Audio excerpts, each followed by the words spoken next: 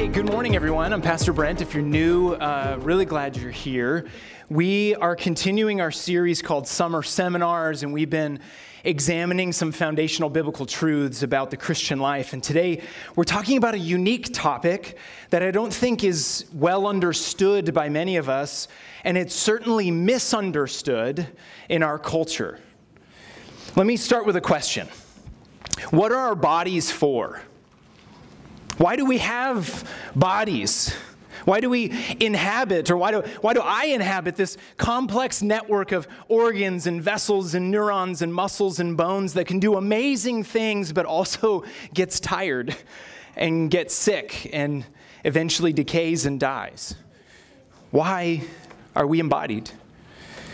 Who are we really? Maybe another way to ask the question is, am I my body, or am I something else? Are we merely souls who temporarily live in a body and then are released to some spiritual existence in the afterlife? Is there some deeper purpose for having bodies, some goal?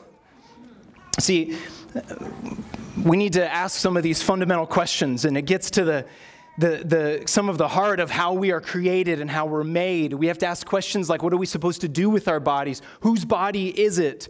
Who gets to set the course of events in our lives in these ways? And so when we ask these questions, friends, it's just scratching the surface on a very complex topic. But when it comes to understanding our physical selves, we need to seek a biblical perspective on embodiment and gain a greater clarity on the glorious reality that we've been created in the image of God with bodies that are designed to glorify Him.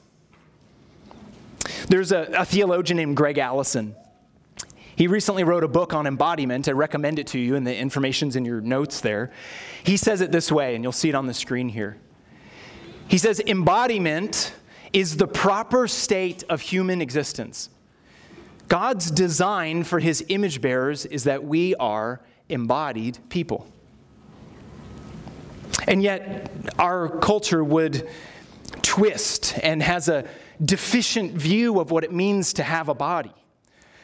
Here's a couple of the ways that maybe we see this playing out. We'll often elevate too high our bodily existence, seeking pleasure or experiences, or idolizing health and wellness, or making body image a marker of success, or adopting a "it's my body, I'll do what I want" kind of attitude, elevating it too high. Or some, we neglect our bodies, not taking care of our physical health or treating our bodies as merely a housing for our soul.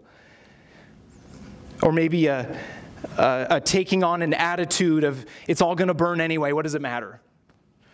Or some denigrate our bodies, treating them as matter to be manipulated, surgically altered or abused, or treated as a blank canvas for self-expression, rather than a holy temple to be stewarded for God's glory.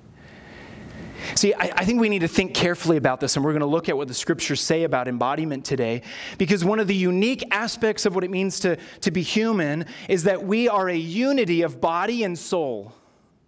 We have a material part and we have an immaterial part that are united together as one. And so if I was to ask you this question, which is more important, the body or the soul, what would you say? Would you really pick one over the other? Would you really say that one can be separated from the other? There's a theologian named Carl Trueman who wrote about that very question, and this is what he says about it. He says, our bodies are an integral part of who we are. He says, I do not occupy my body like I occupy a house or a spacesuit or like a deck chair at the beach. He says, on the contrary, it is an integral part of me, inseparable from who I am. What it means to be human is to be embodied. So you're not designed primarily as a soul who happens to have a body for a while. Rather, having a body is integral to what it means to be human. And I like to say it this way. You are an ensouled body and an embodied soul.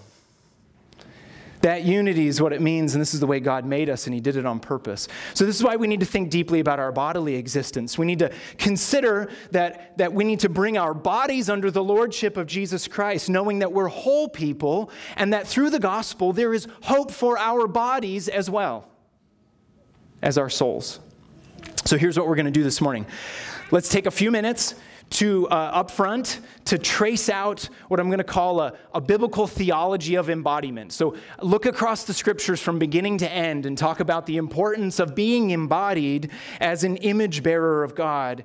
And then we're going to look at a specific situation in the church in Corinth where the Apostle Paul applies a theology of embodiment to a misunderstanding of the gospel that was happening in the early church. Okay, so that's the two things we're going to do: theology of embodiment, then a sort of a case study in the book of Corinthians, 1 Corinthians. So let's jump right in. Biblical theology of embodiment. Okay, let's go to see what the scriptures say about our embodied existence. I'm going to kind of move fast here, so let's go back to the beginnings of our Bible and go right to the first chapter of Genesis.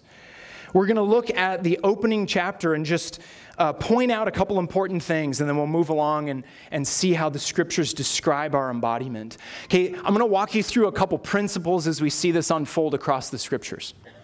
The first thing that we need to grasp is that embodiment, as male and female, was created to be very good. Genesis chapter 1, verses 26, 27, and then verse 31. Now, if you're in your Bibles here in chapter 1, if you look at verses 26 and 27, they describe how we're made in the image of God, male and female. And Adam and Eve are created as material beings who also have a spiritual nature.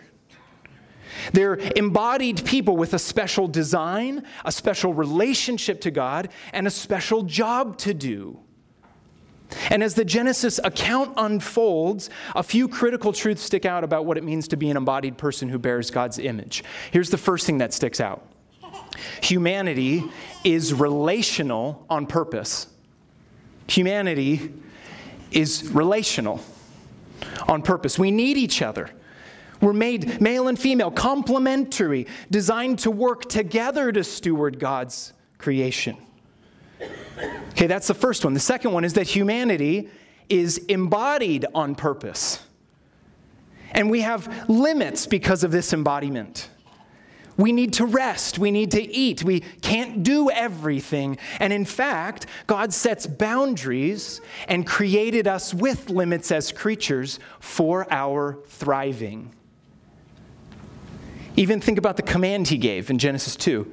To not eat of the tree of the knowledge of good and evil. It's an opportunity to trust God, a boundary set up for us to grasp what it means to live under his sovereign direction and will.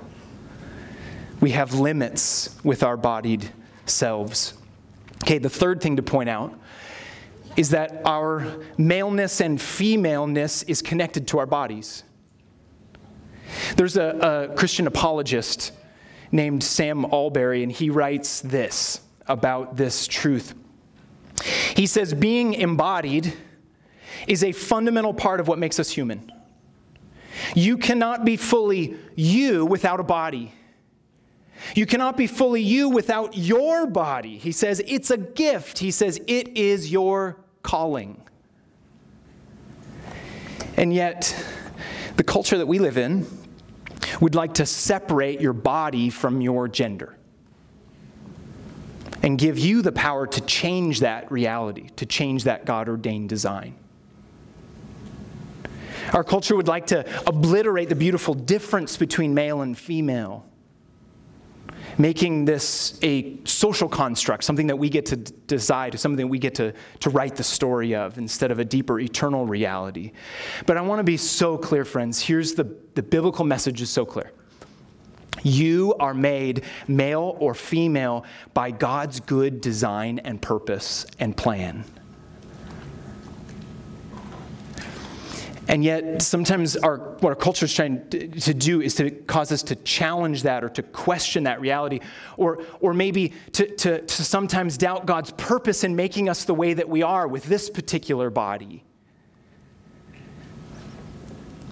Just this last week, one of my daughters came up to me with tears in her eyes, and she said, "Daddy, did you wish that you had boys instead of girls?" I got down on one knee and I looked her straight in the eye. And I said, "Oh, sweetheart, I could never wish that you were someone different. Do you know who made you a girl? God did. And He loves us. He doesn't do things on accident. And I'm so happy that you're a girl. I wouldn't want it any other way." Now, she wasn't telling me she wanted to be a boy. She was just wondering if I was disappointed that she was a girl. How could I be? You see, friends, fundamental to her existence, just like yours and mine, fundamental to her existence is the fact that God made her, created her, designed her, fashioned her. Fundamental to her existence is her womanhood. Anything different wouldn't be authenticity, it would be falsity. It would be living a lie. It would be telling God He doesn't know what He's doing. Friends, we live in such a broken world with our understanding of these things, of our embodied existence, and because it is warped by the curse of sin. This is the second thing we have to grasp, okay? Our embodiment as male and female is created to be very good, but our embodiment is cursed because of sin. This is in Genesis chapter 3, and then also in Romans 8, we see these truths drawn out of the scriptures. So in Genesis 3, during the curse, it describes the curse in very physical terms. Pain, toil, strife, sweat, dust. It's all bodily realities. And then if you were to skip ahead to Romans 8, and we don't have time to read this passage, but in Romans 8, Paul describes the groaning of creation and the brokenness and decay of our bodies, and many of us know exactly what that feels like. That some of us have illnesses or disease or the failures of our bodies. Some of us have shame or body image issues. Some of us have experienced abuse physically or been treated in ways with contempt or neglect. Or some of us struggle with temptation or chafing against the limitations of our bodies. In so many ways, friends, sin has affected our bodies and therefore our souls. But there's hope, okay? The next chapter of what's written in the story of Scripture is that embodiment is affirmed and redeemed by Jesus. John 1:14 and 2 Corinthians 4 and 5 teach us this truth. Okay, listen to these. I want to just listen to these earth-shattering words from John 1:14. The Word became flesh and made His dwelling among us. We have seen His glory, the glory of the one and only Son who came from the Father, full of grace and truth. Do you realize what John is communicating here?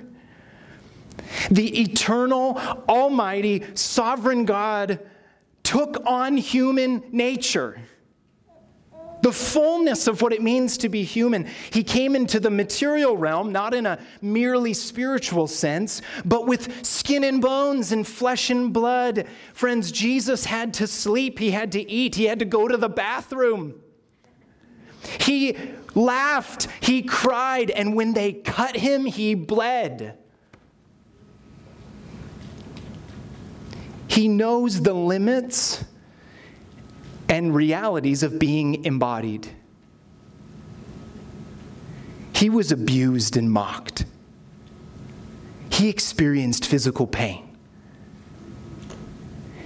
He experienced the shame being laid bare before the crowds naked on the cross.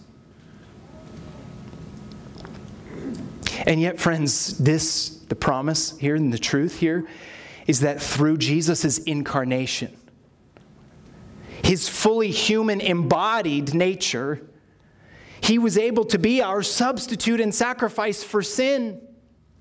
redeeming us as whole people through the spiritual rebirth now and through the promise of the physical resurrection to come. Our salvation is a rebirth and a new creation. It's all of who we are. This is why Paul says in 2 Corinthians chapters 4 and 5, if you need some devotional material for this week, read these 2 chapters. As Paul describes these truths that if anyone is in Christ, the new creation has come. The old is gone, the new is here. And yet that's the already reality of the gospel, is that you're reborn in your spirit. But the not yet is that he says, we have this treasure in jars of clay. I live in this earthly tent, and I long for the heavenly dwelling. That's the tension that we all feel. This is the heart of the message of the gospel when it comes to embodiment. But there's a future hope, and this is the last part we need to talk about, that our embodiment will be our eternal existence in the new heavens and new earth.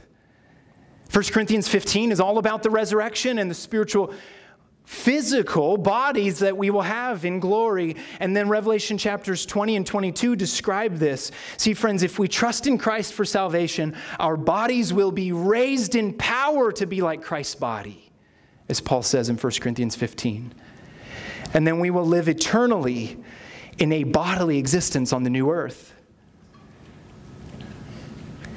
Now, that we've done this sweeping view across Scripture of the whole picture of embodiment is very good, it's cursed, it's redeemed, and then we have a future bodily reality in heaven.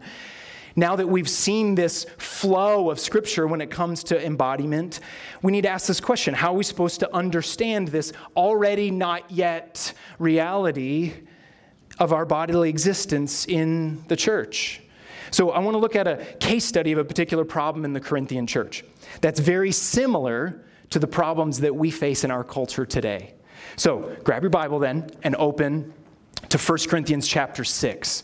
We're going to read the whole passage here of verses 12 to 20. If you need a copy of the Bible, raise your hand. I'd love to have you see this example, this text for yourself as we discover what is going on in this early church context. Now, 1 Corinthians 6, let me tell you a little bit about it as we look at this study. Okay, this example from Paul's letter to the church in the ancient Roman city of Corinth, it is so applicable today because the primary problem that was going on, that was facing the Corinthian church, is that many of the Roman converts to Christianity thought that they could do whatever they wanted with their bodies because it wouldn't affect them spiritually. Okay, this is what was going on in the church at this time. I can do whatever I want with my body because it doesn't matter. Spiritual things are what matter. This was the thinking of these Roman believers in Corinth. Now, that's not too different from the radical autonomy and the expressive individualism of our culture. Today, we often think our bodies are this canvas, this blank canvas for self-expression, rather than, as we said before, this holy temple. We've been told that we can do whatever we like. We sever the connection between the physical and the spiritual realm, thinking that the things we do with our bodies don't affect our soul. But disconnecting these two parts of what it means to be human is, honestly, it's one of the grounds for moral relativism. Once outward actions, they'll lose their moral constraints when it's merely the pleasures of highly evolved animals rather than some deeper design of God. So listen to this situation. Here's what was going on in Corinth at the time, all right? So as Paul addresses this view of their bodies, he specifically talks about how it relates to human sexuality, and an issue that's also at the forefront of our culture. So listen to these words from 1 Corinthians 6, 12 to 20. I have the right to do anything, you say, but not everything is beneficial. I have the right to do anything, but I will not be mastered by anything. You say, food for the stomach and the stomach for food, and God will destroy them both. The body, however, is not meant for sexual immorality, but for the Lord, and the Lord for the body. By his power, God raised the Lord from the dead, and he will raise us also. Do you not know that your bodies are members of Christ himself? Shall I then take the members of Christ and unite them with a prostitute? Never! Do you not know that he who unites himself with a prostitute is one with her in body? For it is said, the two will become one flesh. But whoever is united with the Lord is one with him in spirit. Flee from sexual immorality. All other sins a person commits are outside the body, but whoever sins sexually sins against their own body. Do you not know that your bodies are temples of the Holy Spirit, who is in you, whom you have received from God? You are not your own. You were bought at a price. Therefore, honor God with your bodies. This is the word of the Lord. Okay, we need to understand a little bit more about the context of Roman culture at this time. So let me tell you about two things more specifically that were happening.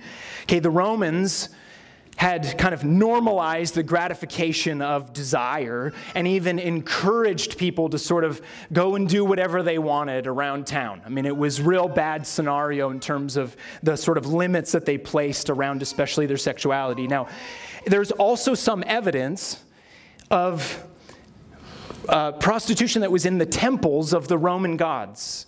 And so it was related to their worship as well. Now, this was a culture where limiting desire, limiting these acts to marriage was a radical thing, just like our culture today. Now, the other thing that they faced that Paul addresses is their relation to food, which is a problem in our culture as well.